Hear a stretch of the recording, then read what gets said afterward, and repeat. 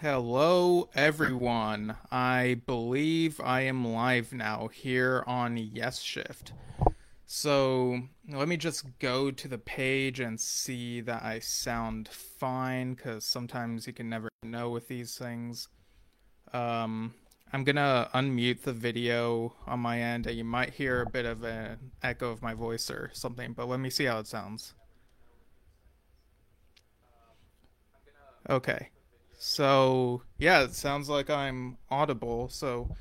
Hello everyone. I'm Steven Schinder, part of the Yes Shift team. Those of you who tune in know that my dad, Dan Schinder, is also part of this. We're a father son podcast about Yes related stuff. It's members past and present, and some other prog artists.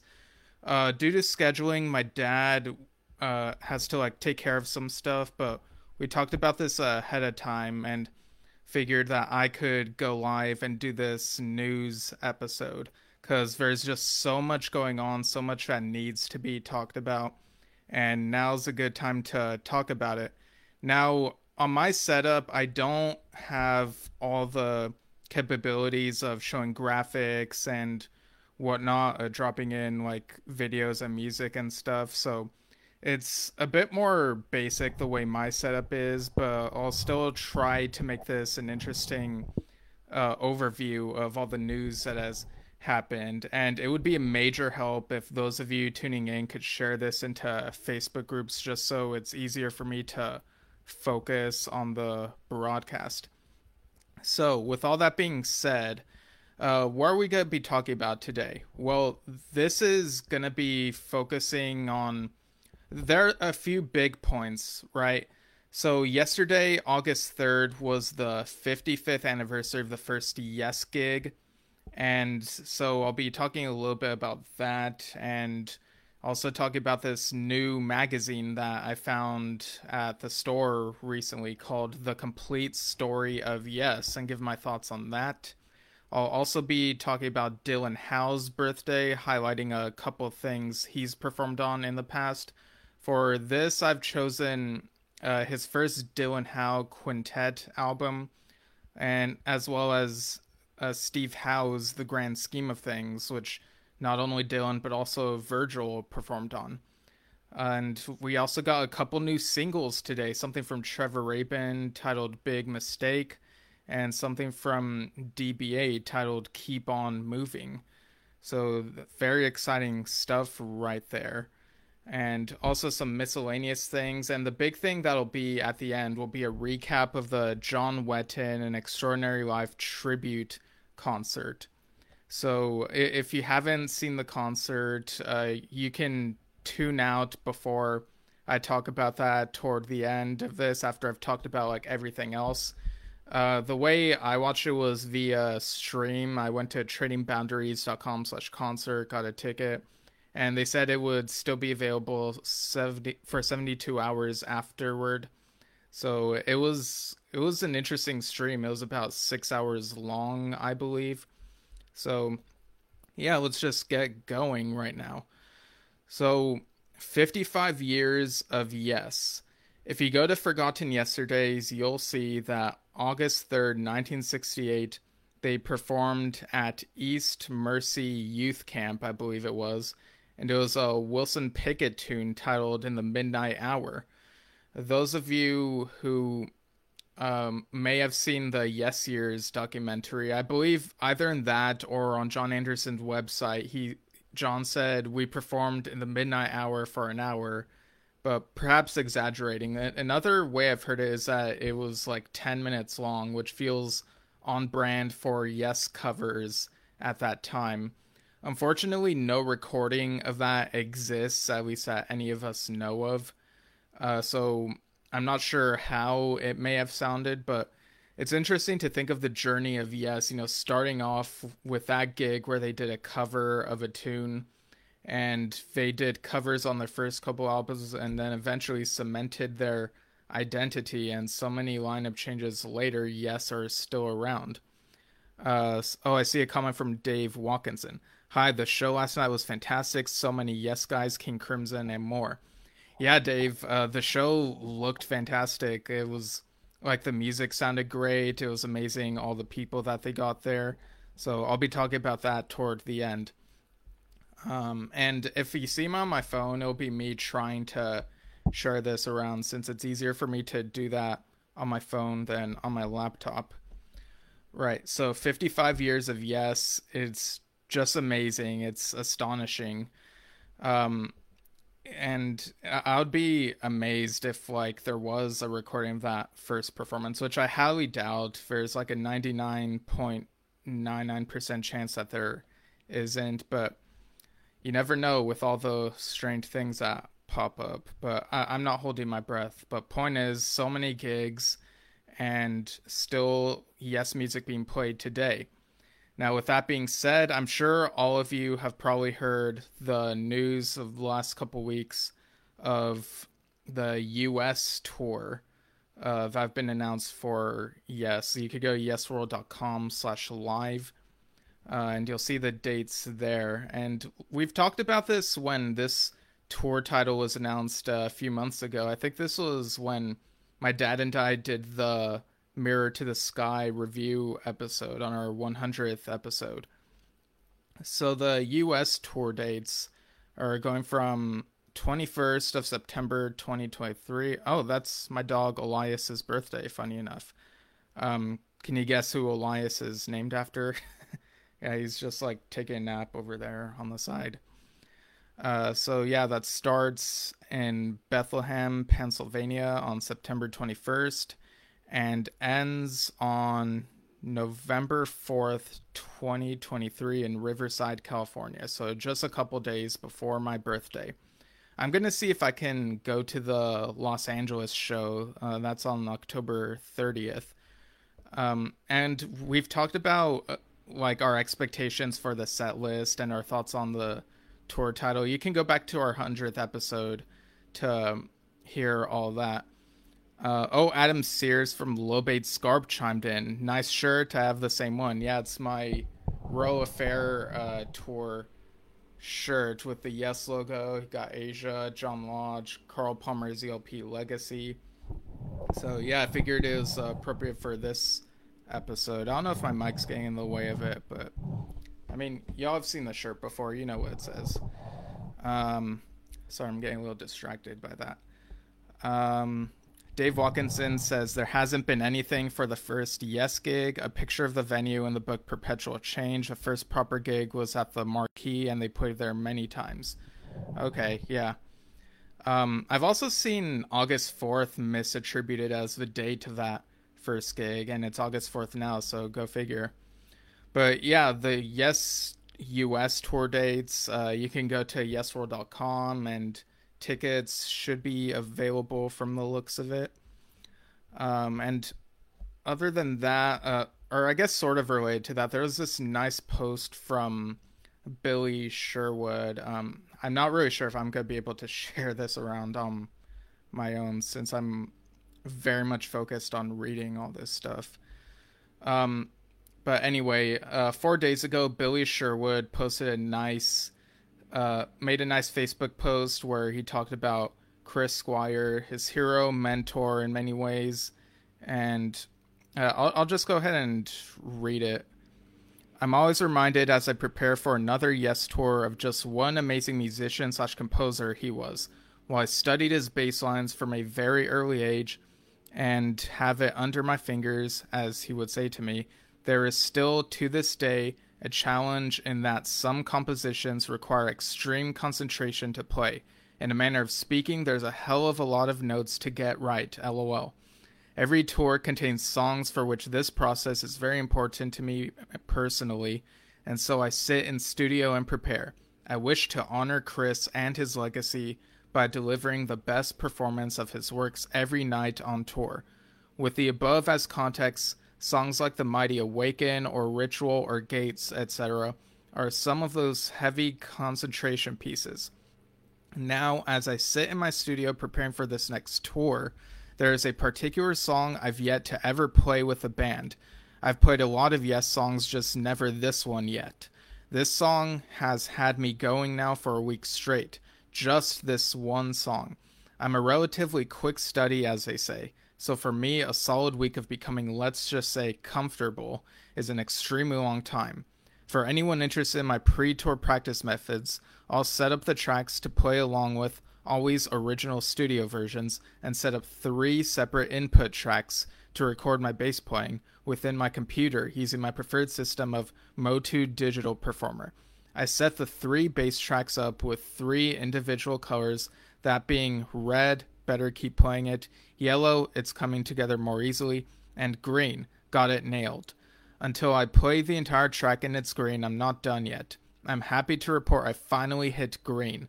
This after a solid 7 days and nights poring over every note, accent, and nuisance, etc. The entire process can't help but make me reflect on all my time spent with Squire, the silly things we would laugh about, the seriousness of working with Yes, and the joy of our other musical adventures in our band Conspiracy. My life path has taken me from a wide-eyed 12-year-old seeing Yes for the first time to now. It's all kind of strange still to me. I've surrendered to it's a matter of fate. That said, it's all a double-edged sword, though, knowing I stand on stage where Chris should still be. But life is unpredictable at best, and so my philosophy remains regarding not only Yes, but my personal life. Having lost both dear family members and many friends, we live for those we've lost. That kind of thinking gives me strength in many ways. We must celebrate the lives and the legacy of those we cherish and keep in our hearts. With all that said, I know well that Chris is missed by so many. I am indeed one of them. I take comfort in the idea that we carry the flame, burning bright and proudly. It shall be done in his honor, and also in honor of our beloved Alan White, my drummer hero and beloved friend and bandmate in several bands. I'll wrap this post up by just saying thank you, Chris, for being my inspiration for all these reasons. Just as you and Alan wished, we are going forward. I miss you tremendously. So yeah, that's a very heartwarming post, remembering Chris and Alan. And there's that bit where Billy mentions a song he's never played before, and it really gets one wondering, what that song might be.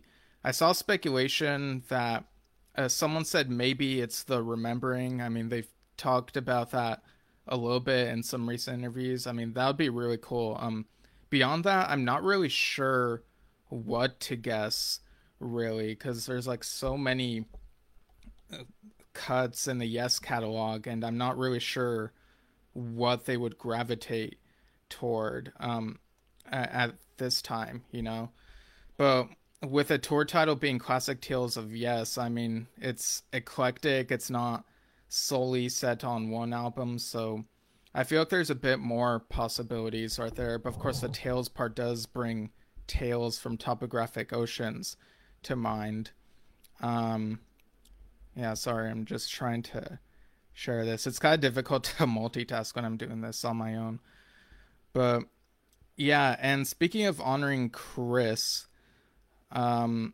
Miguel Bass will be posting Play for Chris 9, I believe it's the 9th one, tomorrow on his YouTube channel at 2 p.m. Pacific, I think it is. That's what it says on my end. So yeah, August 5th, 2 p.m. Pacific. And for those who don't know, every year he invites people to come on or to record their own clips of, ways to honor Chris, like playing bass or playing along to something that Chris is very prominent on. And my dad participated in last year's, and it was a lot of fun seeing all the different ways that people honored Chris. It's just so amazing, all the outside the box thinking that people did. So I'm very excited to see the next Play for Chris that's coming out. So moving on from that, one of the things I also wanted to talk about was this magazine that I kept seeing posts about.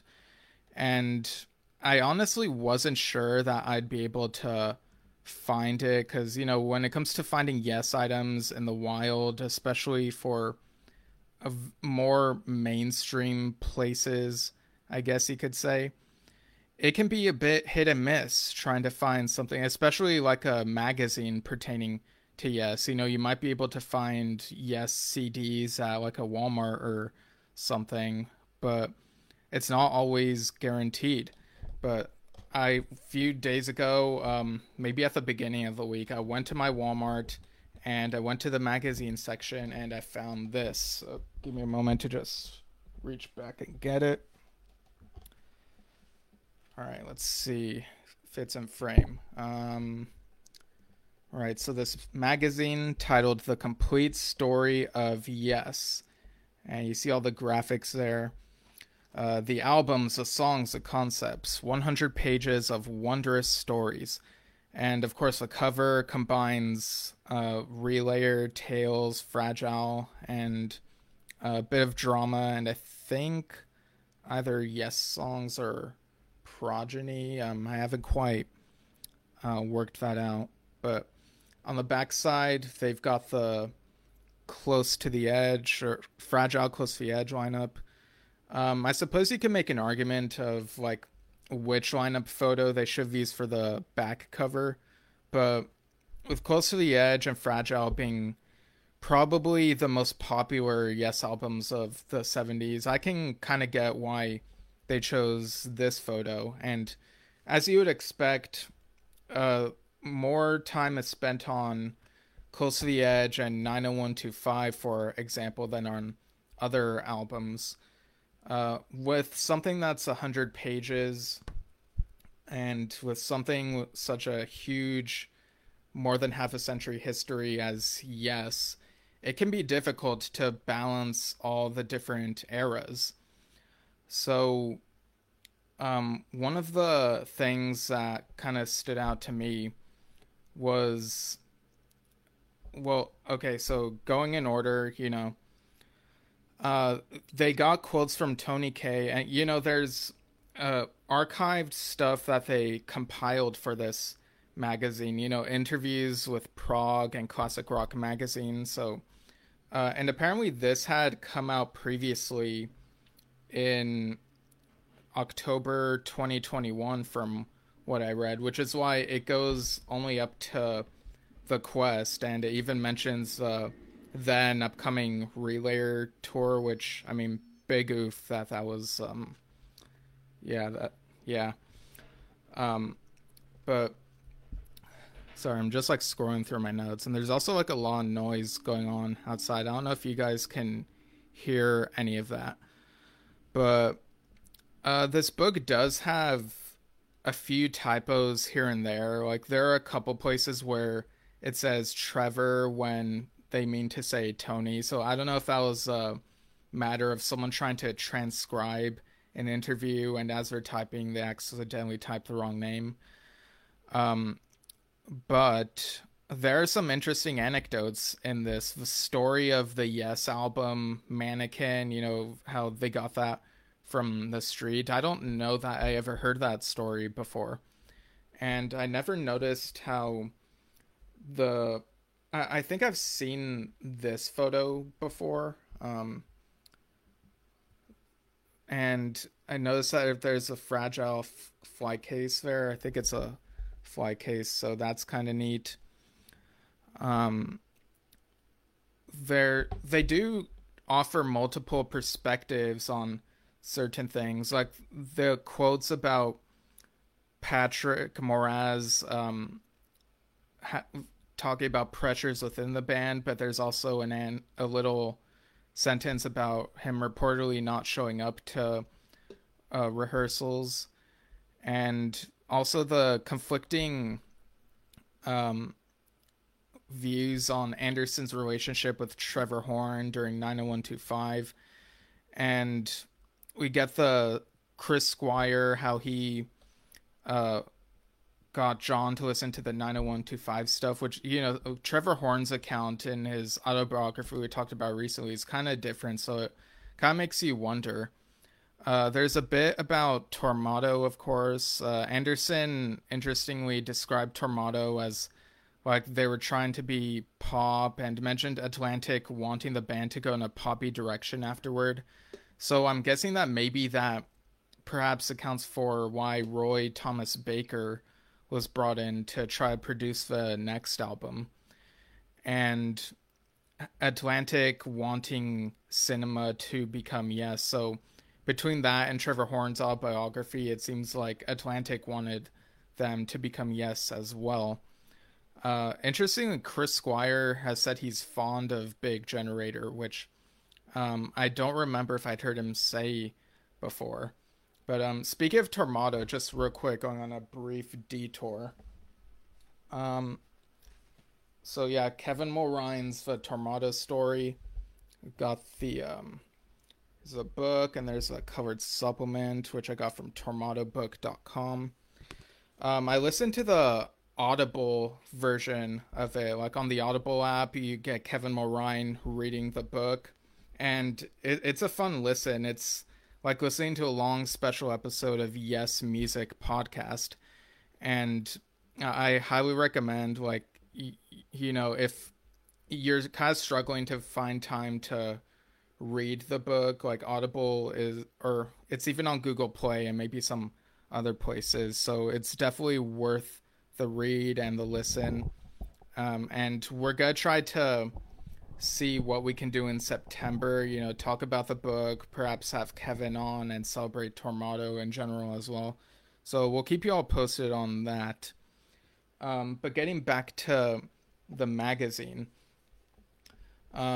it also includes interviews. Like you get these featured interviews with Squire, Anderson, Howe, and Bruford, each separately, but they kind of pop up a bit randomly at certain points in this.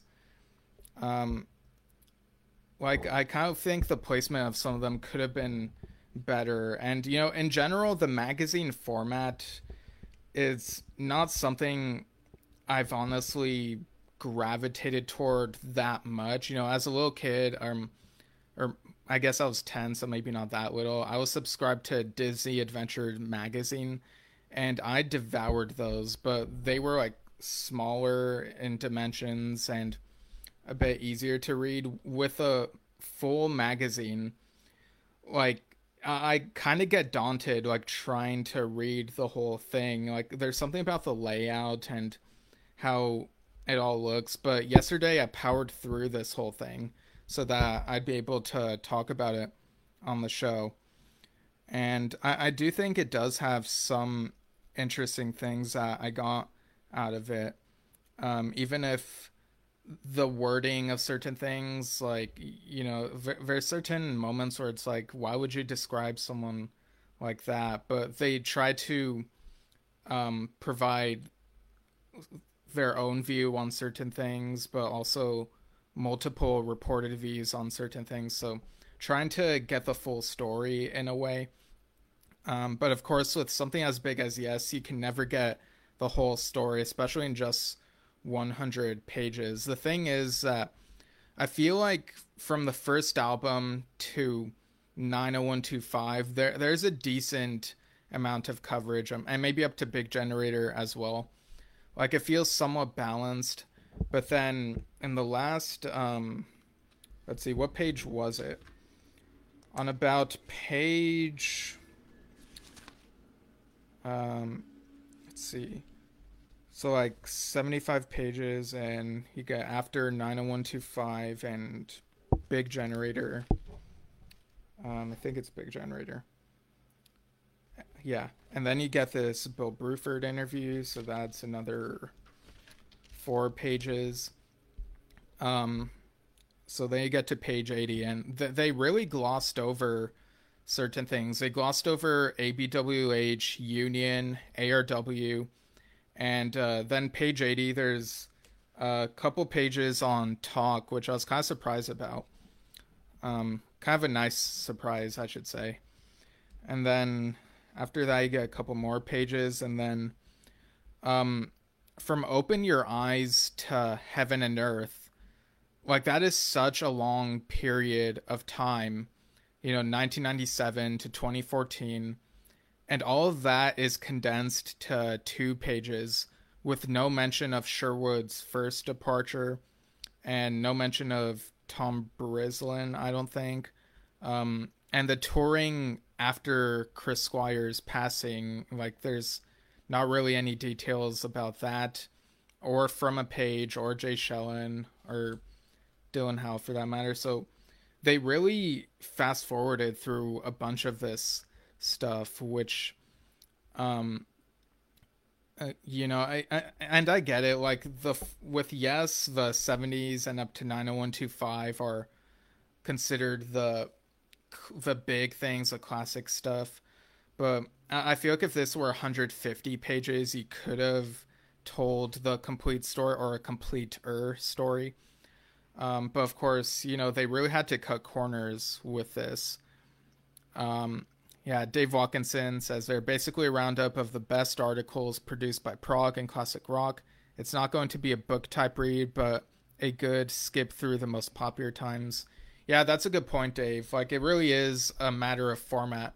With magazines, you kind of get the highlights, whereas with a book, like the ones that you've worked on and that we've talked about on the show, you'll get a more comprehensive history. And of course, like, me picking apart this magazine is, of course, me being a picky Yes fan. Um, but like I said, there are some interesting takeaways. One of the interviews in here, 2014 Chris Squire interview, he has a quote where he says, like, back then he was like, oh yeah, we're thinking of doing something with John Anderson, but we know he can't do full scale touring. And I vaguely remember reading that.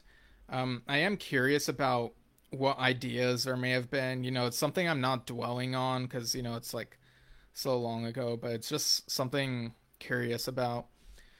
Overall, I'd give the magazine, I guess I'd give it like an 8 out of 10. Like I said, like someone like me and some of you all know the whole Yes story, so maybe maybe you'll read this and think, oh, I wish they had spent more time on this and that, but it's a magazine, and I'm not throwing shade at magazines at all. It's just that with the format, you kind of have to go in with different expectations. But for what it is, like, 100 pages of Yes, it's not bad. So, very curious if any of you have been able to find it out in the wild. Now, on the topic of books, I would also like to mention that Yes, a visual biography, I think I saw Doug Curran post about this, is apparently going out of print sometime soon. I think August 17th. Anyone can correct me on that. You could go to the Weimer Publishing website, and it looks like it's discounted. So if you're interested in that, go ahead and get it. The photos, like the way that they look, even just on the cover, it's like, wow, this might be something interesting to have. So yeah, that's my thoughts on this magazine. I thought it'd be a nice thing to talk about on this 55 years of Yes type thing. All right, so moving on to the other items on here. Let me just put that magazine back here. Today, August 4th, is also Dylan Howe's birthday. Son of Steve Howe, and he, of course, helped them out on drums on the Yestival tour. So there were a couple things I wanted to highlight regarding Dylan Howe here. One of them was Steve Howe's The Grand Scheme of Things. This is his 1993 solo album. Funny enough, like toward the end of the magazine, Steve Howe said something about in the grand scheme of things. So I guess that was a sign that this is a good pick to talk about. But yeah, this was, I believe, Steve Howe's fourth solo album. And this came out apparently August of 1993, August 24th, according to what I'm looking at. So we're pretty much around the 30th anniversary of that, if you can believe it. And like I mentioned earlier, it also features Virgil Howe on keyboards. So this was an interesting one. You do get Steve Howe on vocals. I do think the vocals could have been mixed better in places because there are points where I wasn't sure what exactly the lyrics were that were being sung. But I like hearing Steve sing. I like hearing him. Yeah. Uh, so the first couple tracks, the grand scheme of things, and Desire come first. Dylan, kind of keeps the beat, and then I feel like it isn't until Blinded by Science and Beautiful Ideas that he's really able to go all out. And I feel like the song um, Valley of Rocks, I've definitely heard Steve play on one of the concert films. I don't remember if it was a Yes one around the 35th anniversary or if it was the Asia 2007 one, but it sounded very familiar. And this, I'm not sure if I've ever listened to this album in full before, but this was a nice experience here. Um, yeah, and the next track, well, I'll go ahead and read the rest. So, At the Gates of the New World, Wayward Course, Reaching the Point. I feel like that one is a nice highlight of the three Hows on their instruments together. Common Ground, Luck of the Draw, The Fall of Civilization, Passing Phases, Georgia's Theme, Too Much is Taken and Not Enough, Maiden Voyage, Road to Oneself. So with Georgia's Theme, you got another family one there. I feel like Desire Comes First is probably my favorite of the bunch. There's also a song where the ending felt kind of reminiscent of the end of Fish Out of Water. It might have been Maiden Voyage. When I went back to listen to all the tracks, I feel like the differences are standing out more than the similarities. So I don't know for sure if it was Maiden Voyage, but yeah, this baby was almost an hour long, 58 minutes. And it's an interesting point in history. This is between Union and Keys to Ascension as far as Steve Howe's timeline, his music chronology. I feel like songs like Blinded by Science, you could kind of hear the lineage from GTR, that type of style. And you've also got Keith West doing harmony vocals and harmonica, Nick Beggs on bass, Anna Palm on violin and vocals. Martin Dean did the photography, the logo, the cover art, and Roger Dean did the artwork and design for this one. So if you've listened to a grand scheme of things, chime in on your thoughts on that. Robert Nasir says, I like hearing Steve sing too. I know he doesn't have a natural lead singer's voice, but I think Yes fans complain way, way too much about it.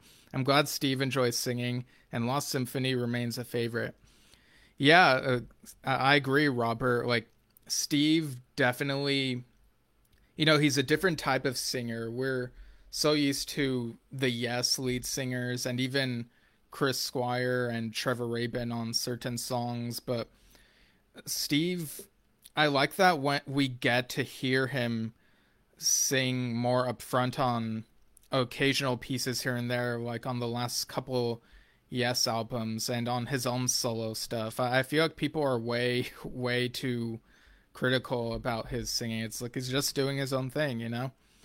Robert also said, I got my first copy a few years ago when it was released.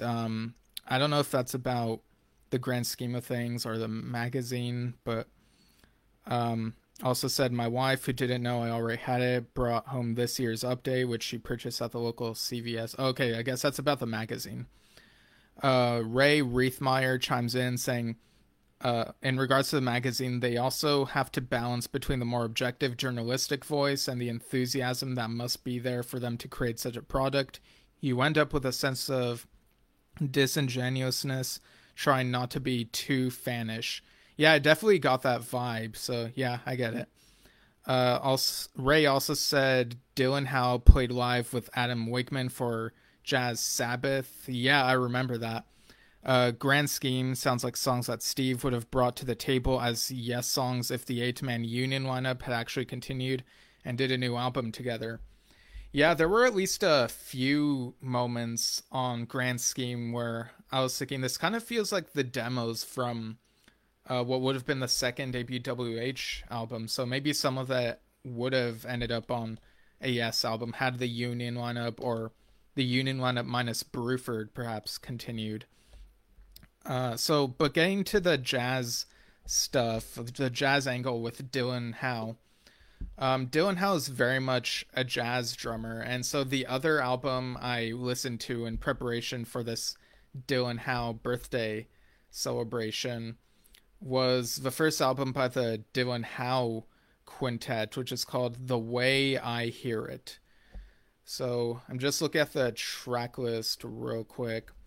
Let's see, The Way I Hear It, Dylan Howe. And I gotta say, I expected this to definitely be jazzy. I was kind of surprised how relaxing it was for me after such a busy time and like taking care of a lot of different things. And it really put me in a good mood listening to this, the way I hear it. So the tracks on here are Travelin', Starting Out, Driftin', Two Bass Hit, Violets for Your First, Speak No Evil, I Have the Hurricane, and You and the Night and the Music.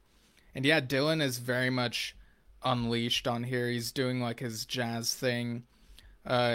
You even get to see him on the cover of this. I wish I could do the graphics, but again, because of my setup.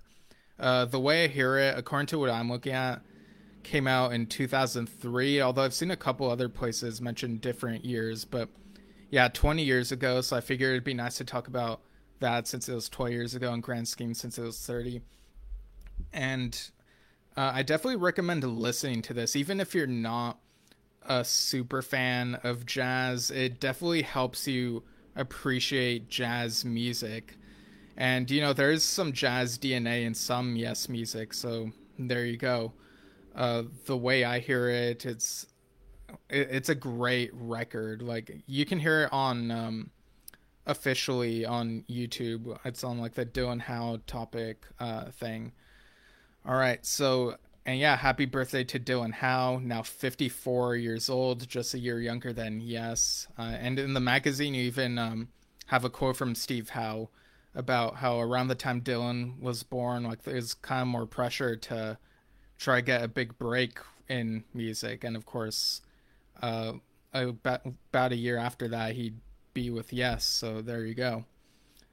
All right, so yeah, happy birthday, Dylan Howe, and definitely give that a listen if you haven't, all you fans out there. Next topic is Trevor Rabin's Rio. So coming out October 6th is a new solo album by Trevor Rabin, the first one that he's done with vocals on it since 1989's Can't Look Away. You know, some of you might remember that he released Jacaranda, an instrumental solo album back in 2012. Amazing record. The song Rescue, it just gets me very emotional. But yeah, on this one, you know, he's talked about this occasionally over the years, and it's finally coming out on Inside Out Music, which I believe is the same label that has Yes right now. So that's fascinating. And no, don't you all go starting rumors about a reunion. It's not going to happen. So Rio is named after Trevor's grandchild. And the artwork has like this cubism thing going on. I believe that's what you'd call it. And it's coming out October 6th, like I mentioned. A new single dropped today titled Big Mistake. So you can see that on Trevor's YouTube channel. And the video, you know, we've talked about, you know, me and my dad have talked about how with music videos, we like to see the band perform.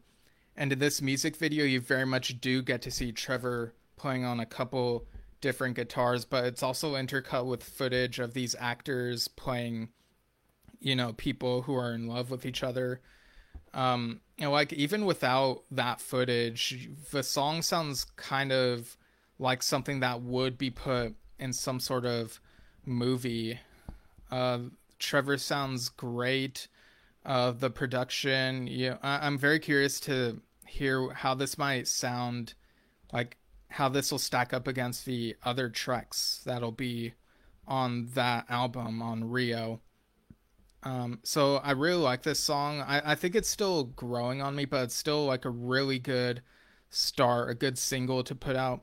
Some of it kind of reminds me of Talk, especially The Calling. It kind of has that vibe to it to my ears. And again, I'm like really excited that Trevor Rabin has put himself out there, relaunched his social media presence. Trevor Rabin Music on Facebook, and you can also find him on Twitter. Looking at the Burning Shed listing of this, you can get a Rio CD, Blu-ray, and yellow vinyl bundle. There's also the Rio red vinyl plus Blu-ray.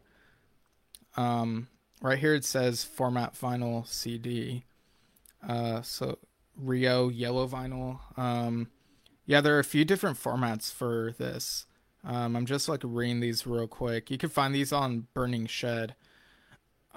It's available to pre-order. Oh, apparently the yellow one is out of stock. So, and so is the bundle that has a CD, Blu-ray, and yellow vinyl. So that tells you something that's like already out of stock. Just yeah, the demand is there. Like people have been wanting more Trevor Rabin. With ARW, we only got that song "Fragile," and it wasn't even officially released. It got broadcast on the radio, and some people were kind of dismissive of it, but I heard promise on it. Some of it was recycled from music Trevor had previously done for a TV show, but the lyrics and the singing, John and Trevor, and a little bit of Rick toward the end. There could have been more Rick, but yeah, like I saw promise there, but I'm glad we're now finally getting a full album of new material with Trevor Rabin, and it's very exciting. Man, it would be great to have him on this show. We're seeing what we can do about that. All right, so another single that came out today came from Downs Braid Association. Now, this is a single called Keep On Moving. It's from their upcoming album Celestial Songs, which comes out September 8th. And previously, about a month ago, they released a video for a different single called Clear Light. For Clear Light, it was more of a lyric video set against Roger Dean's amazing Celestial Songs artwork. And, Chris Braid's vocals are just amazing. Like, you get the moodiness in it.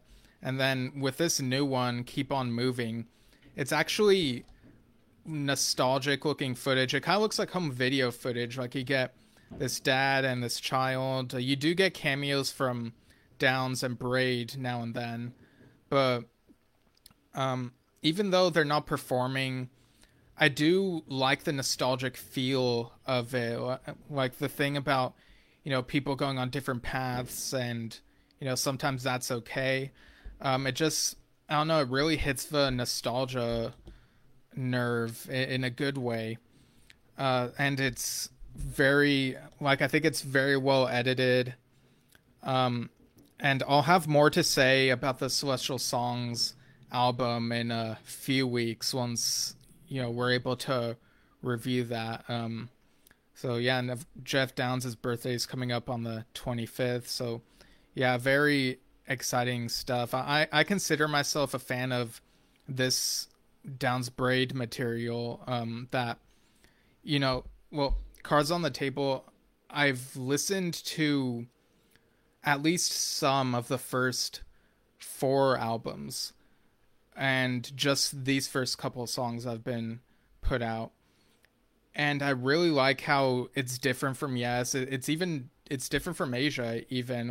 I guess you could say it's more radio friendly, but I still like the vibe that it puts out. I feel like with Yes, whenever people talk about Jeff Downs and Yes, sometimes it feels like they forget he's also been in Asia, and he's also doing Downs Braid Association. So very excited, and people can, of course, pre-order Celestial Songs. I believe that's on Spirit of Unicorn Records. Let me just double check that. Yeah, it's a very memorable name, but I just want to make sure I don't have my wires crossed. Yeah,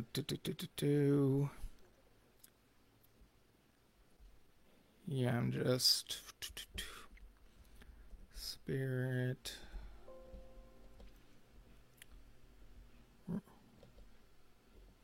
Yeah, okay. So coming out September 8th, and you can also get different formats from the looks of it. Yeah, I'll have to check the chat as well to see if anyone else has chimed in. Okay, yeah, it looks like Spirit of Unicorn. Let's see. Oh, Ray chimed in again. A demo of Fragile is a bonus track on Rio. Not sure if demo means no John and Rick on it. Oh, okay. All right. Yeah, thanks for a reminder. I've totally meant to look at the track list and read it off, so let me just go back to that real quick. Let's see. Rio tracks. All right, so the tracks on Rio are Big Mistakes, Push, Oklahoma, Paradise, Tandy, Goodbye, Tumbleweed, These Tears, Egoli, Toxic, and then I also see Etching on here for side D of the vinyl. Yeah, I'm just poking around. Sorry, folks, if this feels a bit meandering, but, I'm just doing this broadcast on my own right now. Oh, okay, yeah, I'm looking at the Red plus Blu-ray listing. For the Blu-ray, it does list... Wait, hang on. Okay, for side D on that, it lists bonus tracks, Spec and Polly, Fragile, Georgia. Oh, interesting. Another Georgia. Huh. That's kind of funny. So yeah, Fragile demo. I'm very curious about that. It'd be nice if it included John and Rick. How long was the version with John and Rick? I'm just looking it up real quick. ARW, Fragile. Yeah, that one was almost 5.5 minutes. So my guess is it's probably a different version that doesn't have John and Rick on it. I'll still be curious to listen to it once I can. But yeah, as for Celestial Songs, that'll be talked about at a later point. In the meantime, let's see, we got a lot of miscellaneous stuff to get through before recapping the John Wetton tribute concert. So let's see what we got here. There's a Jay Shellen drum symposium going. Well, it's not just Jay Shellen, it's a drum symposium, and Jay Shellen is one of the drummers that happens to be there. Just looking at the info real quick. So mastermindlounge.com presents a free drum symposium featuring Carmine Appice, Johnny Barbata, Prairie Prince, and Jay Shellen. And of course, it lists him as drummer for Yes and acclaimed session musician. So this will be at www.mastermindlounge.com/drum on August 22nd at 9 p.m. Eastern Standard Time, 8 p.m. Central Standard Time, 6 p.m. Pacific Standard Time. A one-night-only free event. Reserve your spot now. Right, so that should be very exciting for you drum enthusiasts out there. Okay, so this next item I have here, John Davison and John Lodge. So by now, you all probably are aware of, John Davison, John Lodge. John Lodge has been touring, playing Moody Blues material, and John Davison is even married to Lodge's daughter, Emily Lodge. I think that happened toward the end of last year, if I'm not mistaken. So, yeah, there's been a lot going on with that. I saw a video where they were sitting together and talking about these, I think it was like these shirts that had to do with what they were. Yeah, sorry, I'm just scrolling to like where it is. Yeah, these Slide Zone t-shirts. It's like this tie-dye looking thing. Let's see. Yeah, and there's a tour that started mid-July. Another thing that happened is Sorry, I've got like so many tabs open. There's just like so much going on, and I'm just trying to stay in order right here. Um, let's see. Yeah, Lodge and Davison. Uh, they've also recorded Days of Future Past, My Sojourn. So I'm just reading this off of Bondi Gazoo. Some of the news items, like I was able to find thanks to Henry Potts's excellent site. So I'm just going to read what he wrote here. Recorded over the preceding year, orchestrations are by Hewitt, and the album also uses spoken word recordings by the late Graham Edge, done for Morning Glory and Late Lament on tour. Lodge is the lead vocalist on most of the album. The album was released digitally July 14th. It was available on CD on summer tour dates, and from early August will be available from Lodge's website. An LP release comes in the autumn, with a Dolby Atmos mix due 2024. The cover photos by Inga Wilson, Lodge's daughter-in-law, with lettering by Roger Dean. Yeah, and like it looks like the ones that had John Davison on vocals include Tuesday Afternoon, Forever Afternoon, and Nights in White Satin. Yeah, it was cool seeing them perform together on the Royal Affair tour, which again is the shirt that I'm wearing right now. So yeah, very happy to see that, you know, they're putting out some stuff. There are also a couple updates regarding Oliver Wakeman's upcoming Anam Cara album. You know, we had Oliver on our show just last month, a few weeks ago, and he talked about a lot of cool things, and Anam Cara is one of them. So he mentioned that the mixes were coming together, and then he said on July 30th, so I had the final mix of the Anam Cara record through yesterday, and I can honestly say that this record has exceeded my expectations. The quality of the musicianship is amazing, and I'm playing it to the management this coming week. Fingers crossed they like it. I have been honored to have the following musicians as my band on the record: Haley Griffiths on vocals, Oliver Day on acoustic, classical guitar, lute, mandolin, and lap steel guitar, Scott Higham on drums, David Mark Pierce on electric guitars, Steve Amadio on basses, Troy Donockley on whistles and pipes, Robert McClung on violin, Mick Allport on sax and clarinet, Carl Groom mixing and mastering an additional guitar. Yeah, so I'm very excited about this album. Also on the 16th, he said he just received the first mix of the record with a few tweaks required. And there's a picture of him with Anne Sudworth discussing the artwork for the cover and booklet. So yeah, I'm very excited to hear what this record sounds like. And that'll be also like, it'll also be part of the series that me and my dad have been doing, like first solo album since joining Yes. Like this will be, you know, reviewing this will be a continuation of that series, since we've pretty much run out of people up until this comes out, and Trevor Horn's first solo album, whenever that comes out, you know, whenever those happen. So speaking of, we mentioned a little bit ago, Roger Dean, he's going to be at the Crop Ready Festival, or rather, Trading Boundaries will be featuring his stuff at the Crop Ready Festival. Yeah, I'm just making sure I have all the info here. Yeah, sorry folks if I'm lagging. I'm just, yeah. It's, yeah, Trading Boundaries Galleries presents Roger Dean. So festival dates take place 10th, 11th, and 12th August, just outside Crop Ready Village in Oxfordshire, I should say.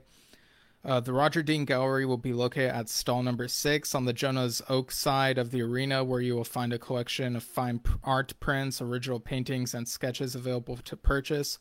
Roger will also be making a live stage presentation on Friday morning before the music begins, followed by a meet and greet in the main merchandise tent. Timings to be announced. We're also delighted to announce an original design for this year's Crop Ready Festival. The artwork will be available as a limited edition print from the gallery, and also available as a special edition t-shirt from the merchandise stalls. We look forward to being part of this amazing festival and seeing you there. Yeah, and this is also the festival where David Cousins of the Strawbs, who we interviewed recently, will be doing his farewell gig. So this will be a very momentous Crop Ready festival. So another thing that happened recently was the announcement of, uh, well, I don't know how many of you are familiar with this, but in the 80s, there was this movie called She, and Rick Wakeman did music for that. And there was this recent announcement that um, basically that soundtrack is being reissued. Apparently, also features Motorhead and Justin Hayward. I've never seen the movie She, but based on like this little trailer here, like these clips, I'm not sure if it's aged well, and the online scores for the movie don't inspire confidence in me. Apparently, it's on Tubi, like it's streaming there. Like, so I very well could watch this if I so choose. But yeah, you can order this CD, She soundtrack, over on Rick Wakeman's musicemporium.com. For us over here, it's $13.82. So if the music there like is your thing, then yeah, you could very much order that if you want. A few other music releases coming up or having happened, and then we'll get to the recap of the John Wetton concert. Let me just share this into another group. So a few of these are related to Cleopatra Records. I don't know how many are familiar with this, but about 10 years ago, or almost 10 years ago in October, William Shatner put out this spoken word album with Billy Sherwood, also having done production and music and some vocals on there. It's called Ponder the Mystery, and I think this is a great album. Apparently, it's been reissued, or remixed, actually. And it's called Ponder the Mystery Revisited.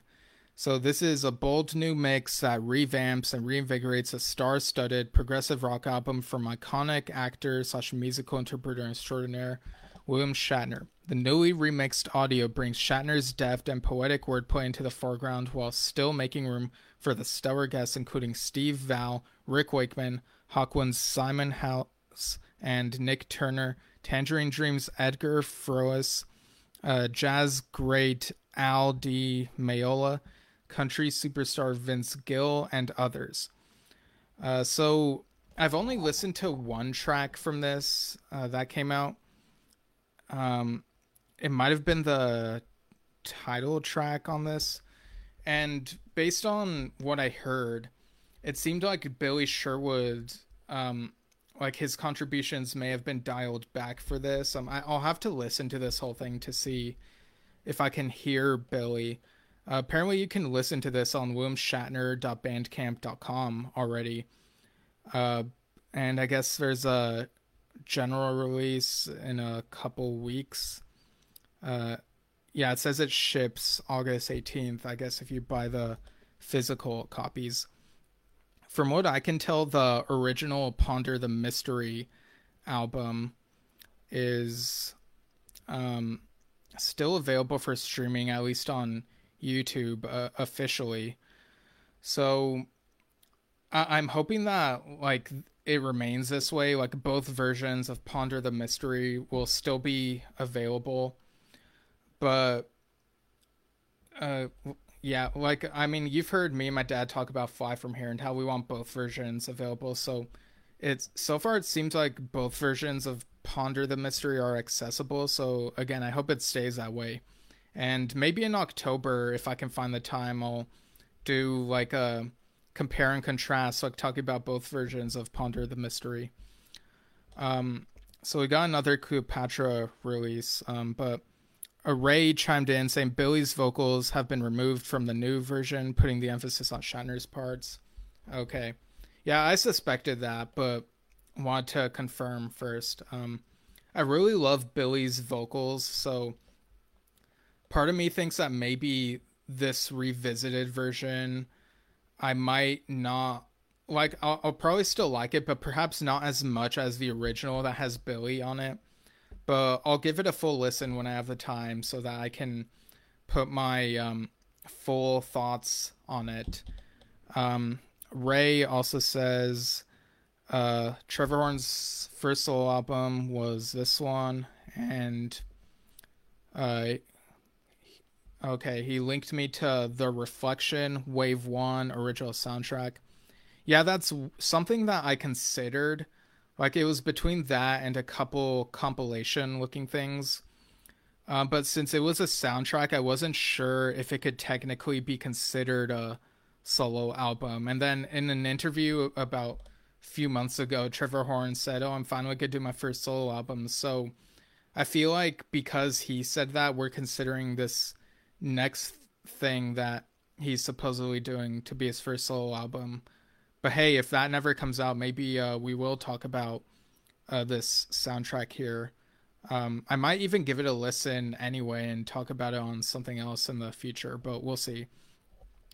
But getting back to the Cleopatra Records stuff, we've also got Abbey Road Reimagined coming out. It says the release date is, I believe, August 18th. You can find this at cleopatrarecords.bandcamp.com. I'm just looking at who this features here. Includes performances by Matthew Sweet, Jellyfish's Roger Manning, Wolfpack's Charles Jones, Billy Idol guitarist Steve Stevens, GNR cohort Ron Bumblefoot Thal, Paul Schaefer, God of Hellfire Arthur Brown, and lots more. Okay, I knew there's a Yes connection on this, but gosh, I have so many tabs opened. Yeah, there's like a Yes connection on this, and I just gotta look real quick. Let's see, Abbey Road. Okay. Gosh darn it, where is this?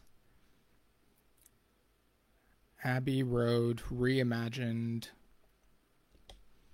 It's also quite clever that has, well, I don't know if it was intentional, but it has like Imagine in the title. So, you know, kind of a little John Lennon-esque thing there.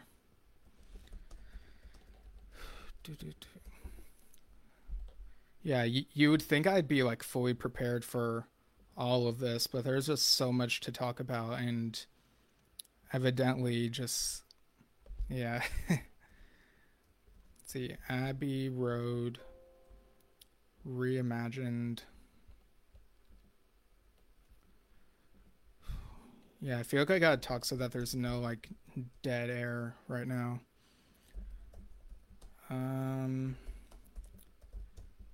I'm getting to the post where I saw this.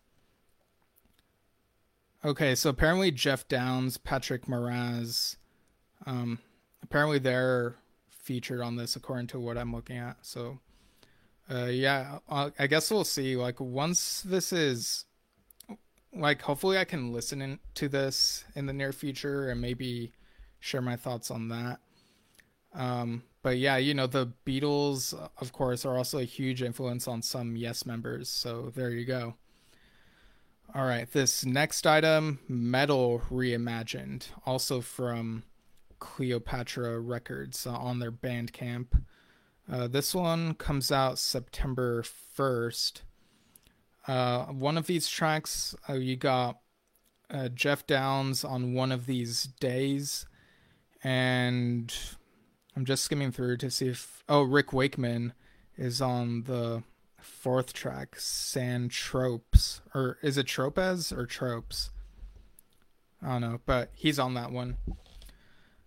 So yeah, another interesting, like, I really enjoy listening to these reimaginings and tribute records that Cleopatra has put out over the years.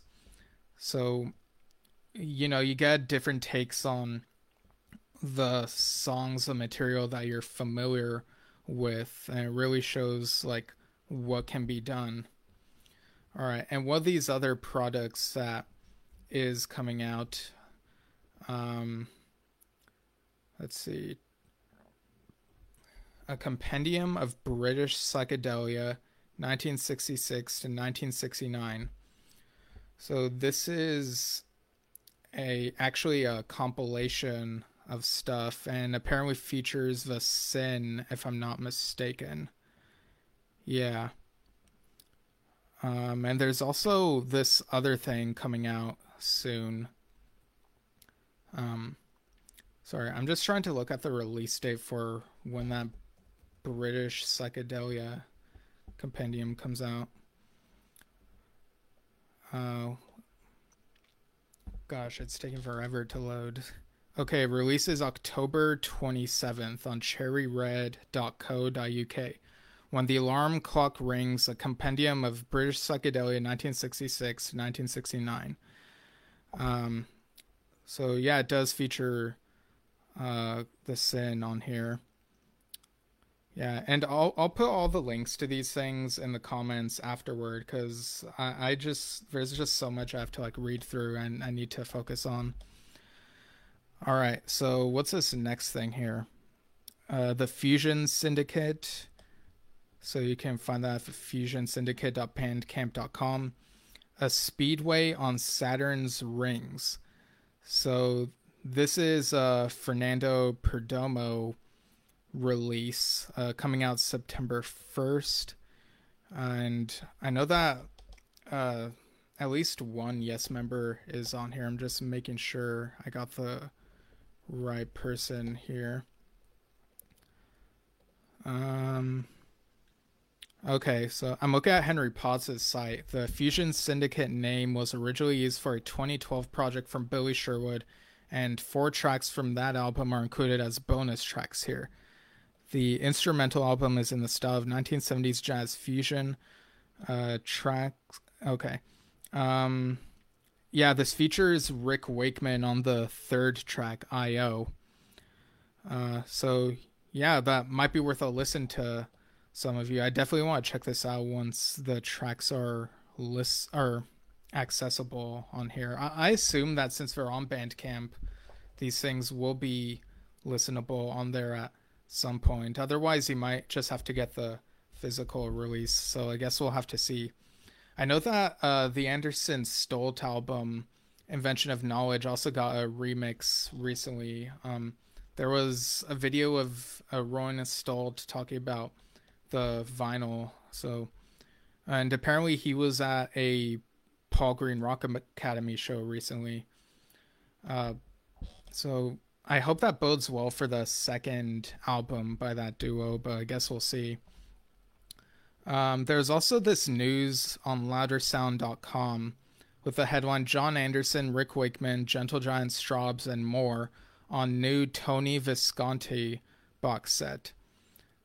So this celebrates the work of producer Tony Visconti, celebrated in a new 4-disc or 8LP box set produced by Tony himself, out in October.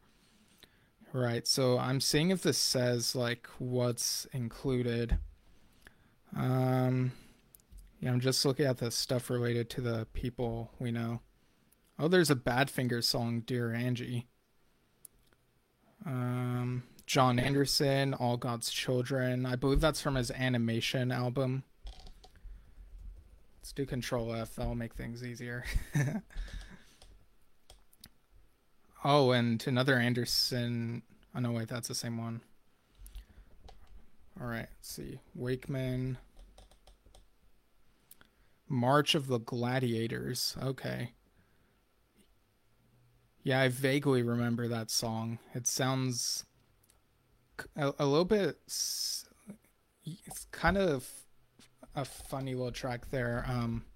You have to listen to it to know what I mean. But yeah, this comes out October 20th through Edsel and Demon Records. Right. So, oh yeah, thanks, Ray. Alrighty. Yeah, let me just take a sip of water real quick. I just realized I've been talking for over an hour and haven't had a sip. Yeah, we got the Yes mug here.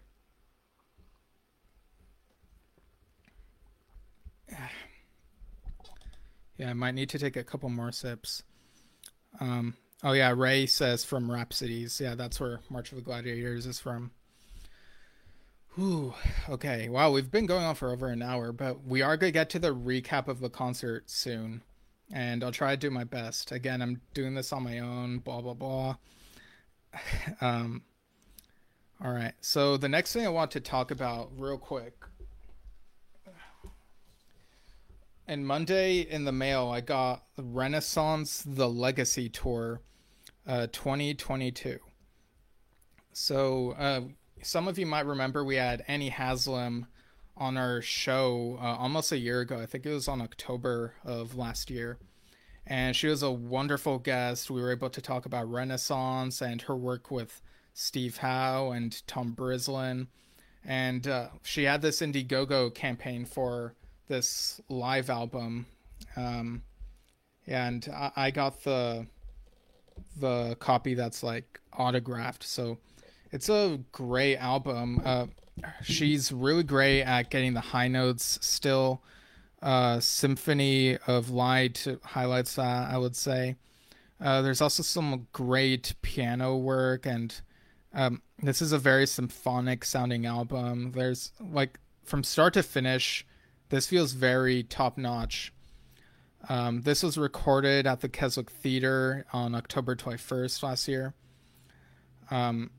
And yeah, it's definitely worth the listen if any of you can get it.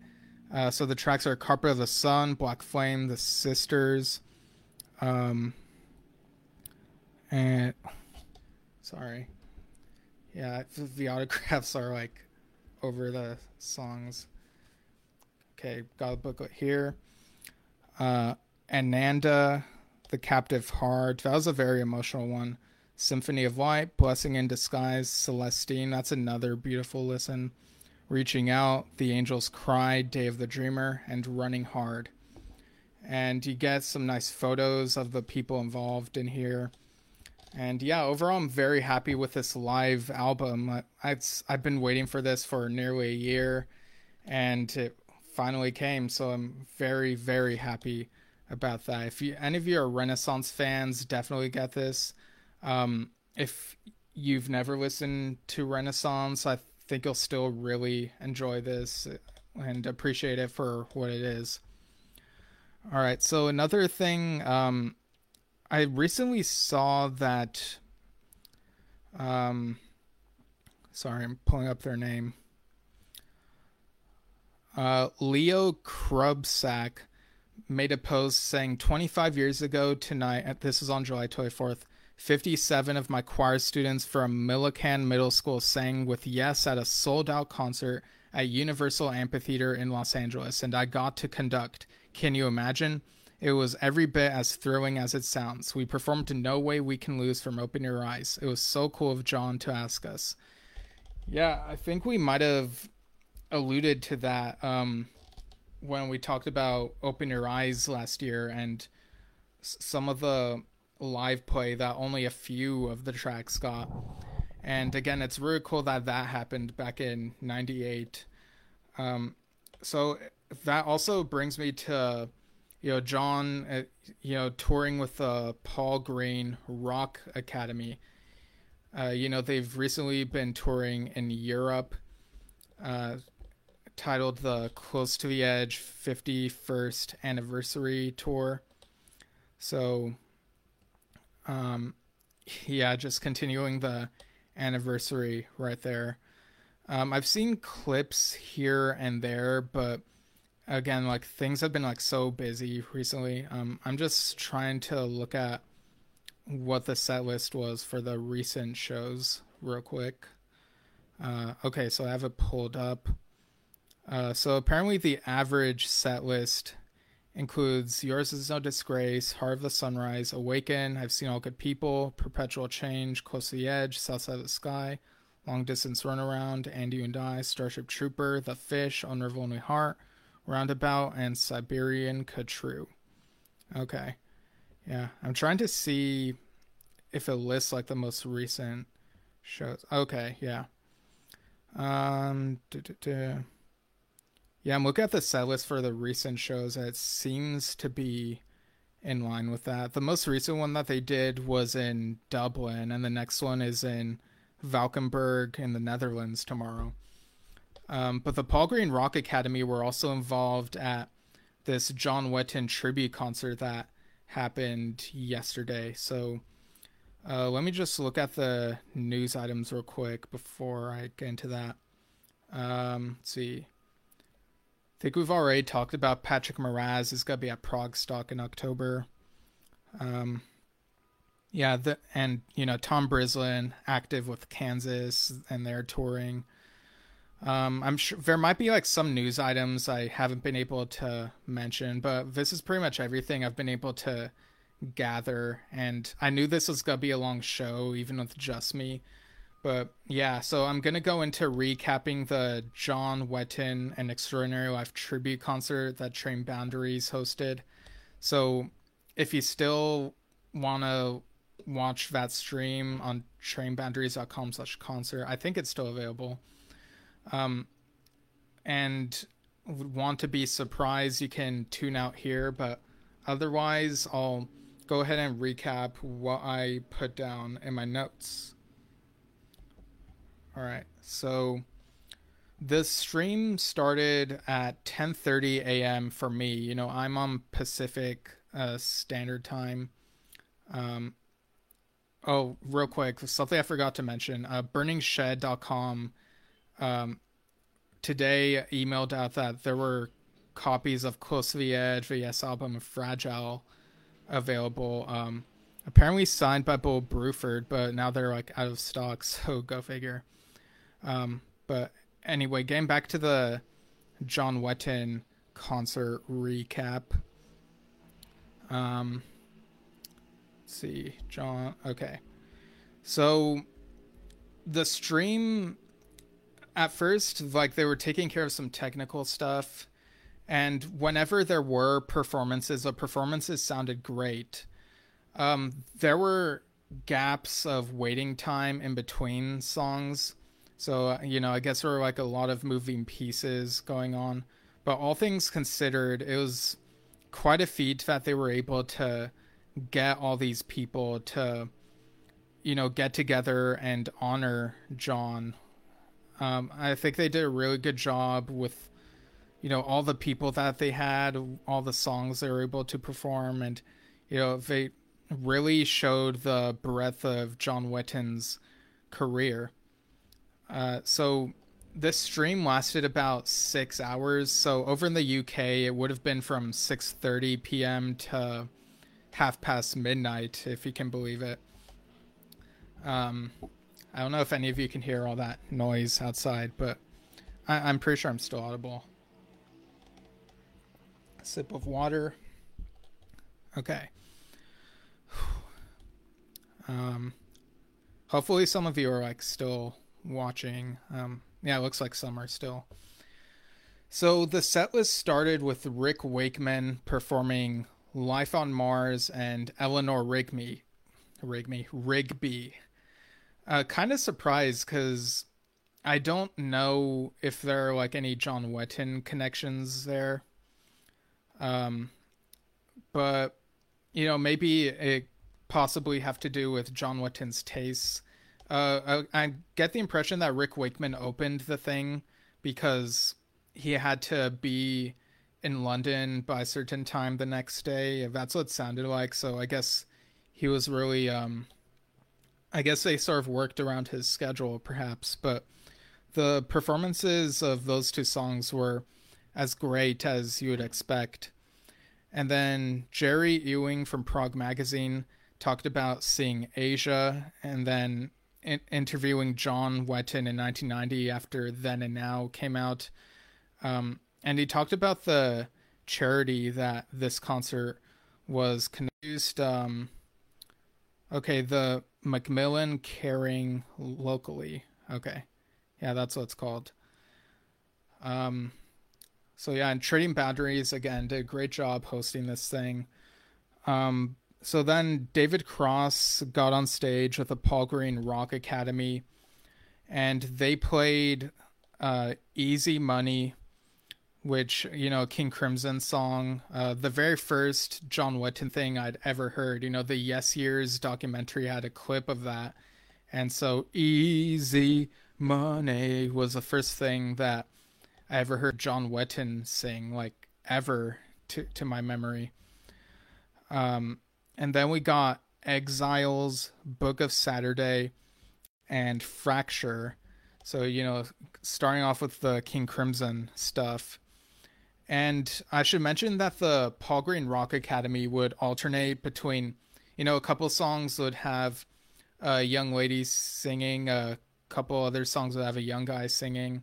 And they did really well with the material. Like, I feel like some people are kind of critical when they see the Rock Academy with John, like, and VS music, but I feel like based on the chat that I was seeing, like, people were much kinder here for whatever reason. So I don't know if it's just like different people like prefer different things. I don't know. Like, it was just kind of interesting, but the Rock Academy did such a great job throughout this whole thing. So then Mel Collins joined the stage, and they played Fallen Angel, Red, and One More Red Nightmare. And then Roger Dean came out, and he talked about John Wetton and how with Asia, like, the visual identity had to look different from Yes. And he told this story about how Wetton was very enthusiastic about the Chinese dragon, and the people at Geffen, or maybe it was like one person at Geffen, like, weren't so sure about the logo. Like, apparently the logo wasn't that legible to them, which is very wild to hear, because when I look at the Asia logo, it very clearly looks like it is saying Asia. So I don't know what was going on there, but of course, there were some doubts that it would be a hit record, and lo and behold, it became such a hit. The rest was history. The first Asia album became such a commercial achievement and a prog achievement, I would say. But anyway, it was a really nice anecdote. It would have made more sense for it to be spoken before they played the Asia material way, way later in the show, but maybe Roger Dean couldn't be there that late, so they had him tell this story first before introducing Martin Orford for the UK set. So they played In the Dead of Night and Rendezvous 602, and they sounded magnificent. Then there was this video screen showing video messages from people. There were a couple that I wasn't able to hear on the stream, or that I don't know if they played at all. Like, I remember seeing Steve Howe on the screen at one point. I did hear Martin Turner of Wishbone Ash. He mentioned that how he and John Wetton had walked across coals as like a sort of rite of passage thing. Interesting story. Carl Palmer couldn't make it to this concert, but in his video message, he said he really enjoyed working with John. Martin Darville also sent in a message. Then there was an intermission, and afterward, we got All Along the Watchtower featuring Steve Hackett. So, we've had Steve Hackett on our show last year, and he was such a great guest. And he also played Afterglow, the Genesis song. And then there was this reminder of the book, which we've reviewed in June, John Wetton, An Extraordinary Life. You can get it at johnwettonbook.com. It's definitely worth the read. You get all these people providing different accounts of John, his impact on their lives and whatnot. Such a great book. Can't say enough good things. And they also mentioned the upcoming John Wetton box set, which is also titled An Extraordinary Life. So this comes out on November 24th. I'm just real quick pulling up the info for it because I know we've posted about it. But this basically includes some of his solo albums and a couple discs of previously unreleased stuff, and the artwork looks really good. Okay, so here it is. Or is it? Hang on. Sorry, I'm gotta scroll to the thing. I know that Nick Shilton, who worked on the book, also contributed some stuff written for this box set. So, a huge shout out to Nick Shilton for putting all that work in there. Let's see. Maybe if I type that. Gosh, I feel like I'm all over the place today. Okay, here it is. So contains 8 newly remastered CDs featuring the 6 solo albums Wetton released between 1980 and 2011. Each album now includes special bonus tracks. Additionally, 2 further discs are included, which feature a gold mine of rare, live, and unreleased material from the vaults, compiled by John's archivist Rick Nelson. There's a trailer for this on YouTube. Housed in a sumptuous 12-inch by 12-inch box, this set includes a 64-page book with an introduction by legendary artist Roger Dean and contains comprehensive sleeve notes by Nick Shilton, author of John Wetton's biography An Extraordinary Life, published earlier this year. The book also features a raft of photographs taken from the Wetton archive and has been designed by John's longtime friend Michael Innes. This whole project has been lovingly crafted and compiled with the full blessing of John's son Dylan and his wife Lisa, and is endorsed by the Wetton estate. With a career spanning more than 4 decades, Wetton's rich baritone voice and accomplished bass playing has adorned many recordings. In this An Extraordinary Life, his extensive solo career is captured for posterity all in one sumptuous box set, making this a fitting tribute to one of the UK's most loved and respected artists. So the discs include Caught in the Crossfire from 1980, Battle Lines from 1994, Archangel from 97, Welcome to Heaven from 2000, Rock of Faith from 2003, Raised in Captivity from 2011, and discs 7 and 8 are new live and unreleased tracks. So you can find this on cherryred.co.uk. This looks like it will be really, really exciting. I see Robert Nasir's comment. Yeah, I'm getting to that as I continue recapping this. All right, so next they played, they went into Biv Wetton's solo stuff. They played Woman, and then they played Battle Lines. Yeah, sorry, I'm just reading this info here. They had John Mitchell on vocals and Martin Orford on keys and backing vocals for Battle Lines. And then there was a video message from Macmillan Caring locally. And then a representative from the charity also spoke. So definitely look into them.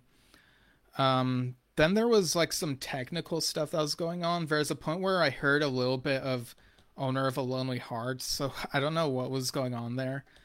But once they got everything set up again, next they played Burlesque, which was a family song, the band Family, which John Wetton was in prior to joining King Crimson. And then after that, we got My Friend the Sun, another family track. And then there's a video from Chris Braid singing The Smile Has Left Your Eyes. Such a good job singing that. And then we get to the moment which Robert Nasir just commented about. And retired Bill Bruford attended and performed? 3 question marks. So yeah, Bill Bruford was at this thing. Granted, he only performed on the Brian Ferry song Let's Stick Together. I'm guessing the song was from John Wetton's Session days, if I'm not mistaken. Oh wait, hang on. Okay, apparently Roxy Music performed this. Okay. Um, yeah, and so this performance featured Bill on drums. At this concert, you had Bill on drums. You had, um, you, sorry, what's his first name? Difford on vocals and acoustic guitar. Phil Manzanera on guitar and backing vocals, or electric guitar and backing vocals, and Guy Pratt on bass and backing vocals. Sorry, I just need to look up Difford's for Chris Difford. Okay, I almost said Cliff, but there was part of my brain that was like, that's not right, and lo and behold. So let me take a sip of water. Just think about Bill coming out of retirement for that song. Hang on. So yeah, it was very amazing that Bill, even though he's retired, he's been very, very firm on his stance that no public performances, not even with Yes when they were doing their 50th anniversary stuff. He didn't show up at the well, he was at the Rock and Roll Hall of Fame induction ceremony, but didn't perform. Again, that's another event that wasn't mentioned in the magazine, weirdly enough. But he did give a speech for Yes in front of maybe one or a couple of their concerts in the UK that year, 2018. And then was at the Lucky Horseshoe Cafe when they unveiled a plaque of where Yes rehearsed before their first gig. So he's been very generous with his time with those Yes related events. And like we had him on our show last year talking about his then upcoming box set and his career. Like for him to come out and honor John Wetton at this show, it's very amazing. He did a great job on the drums here. I admit that selfishly I would have loved for him to have performed on a Crimson song and a UK song, but I mean, what can you do? Like I just appreciate how generous he was with his time here to at least perform on this song and just show up. And like this was the biggest surprise of that tribute concert. Like nobody or almost nobody expected Bill Bruford to show up. So after that we get Ride Easy. We get into the Asia stuff. Ride Easy, Voice of America, and then we get sorry. Okay, so for the Asia set, all right, sorry, I'm just all mixed up. So for those Asia songs, it was the Paul Green Rock Academy. But then we get, I don't know if, I guess this is like a one-off Asia lineup, or I don't know if they were calling themselves Asia or if they were just like, this is an Asia set.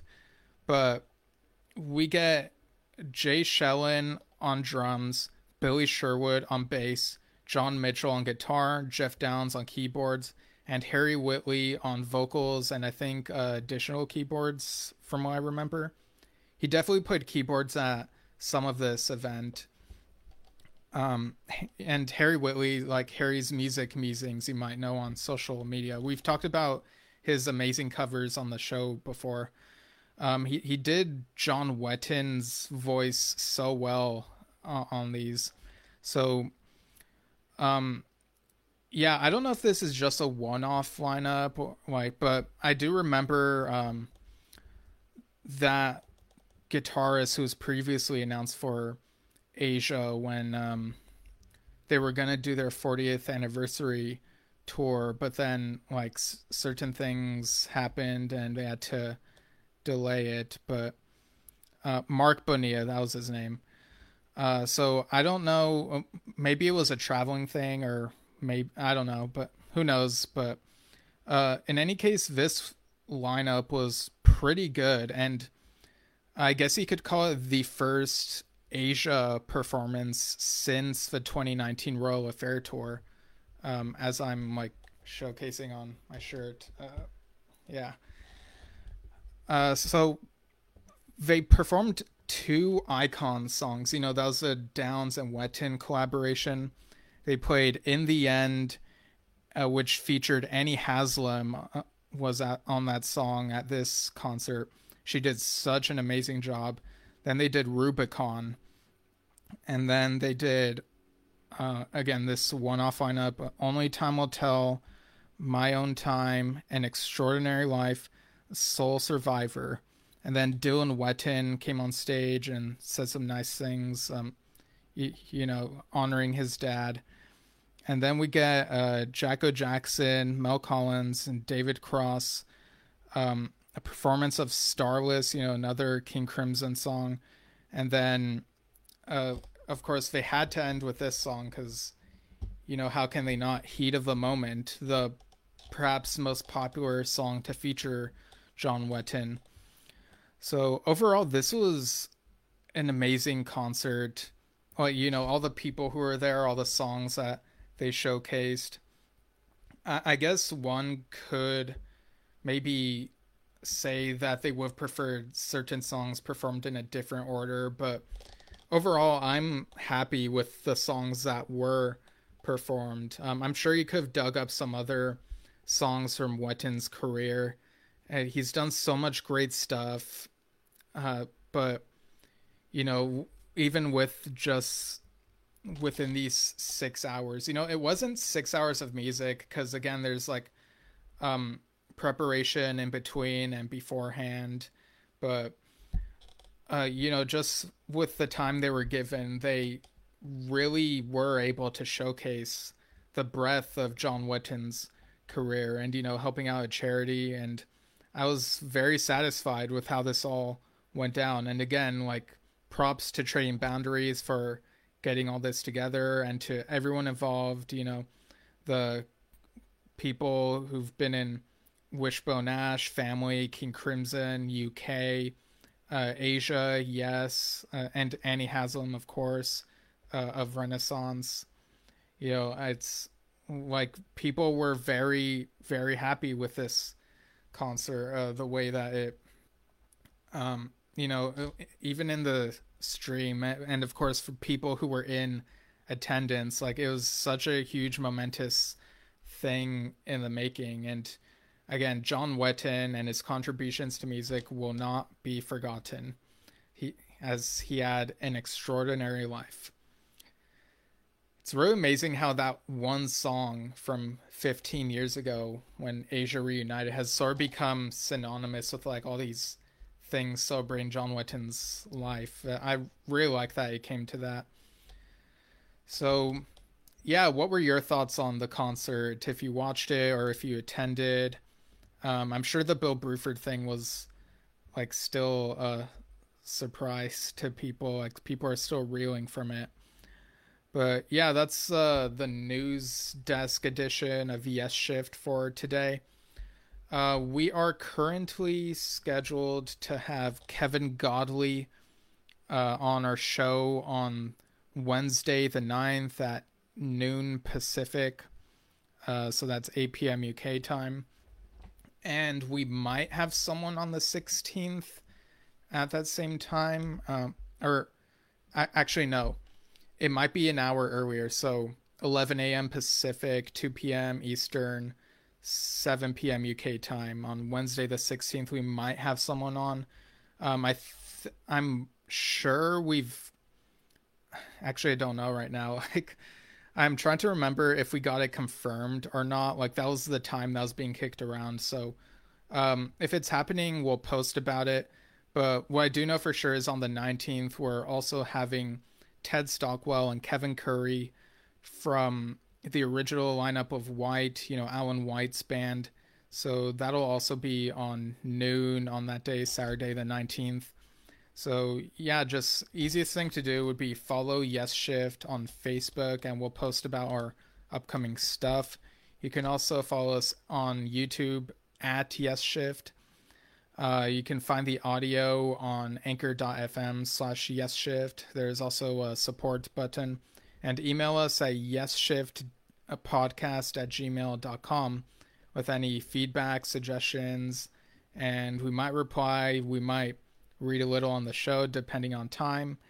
And yeah, I think that's pretty much everything. So keep up with us. Thanks for tuning in.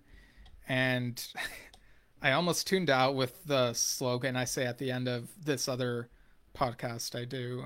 But yeah, so I'll catch you all in the yes world and beyond.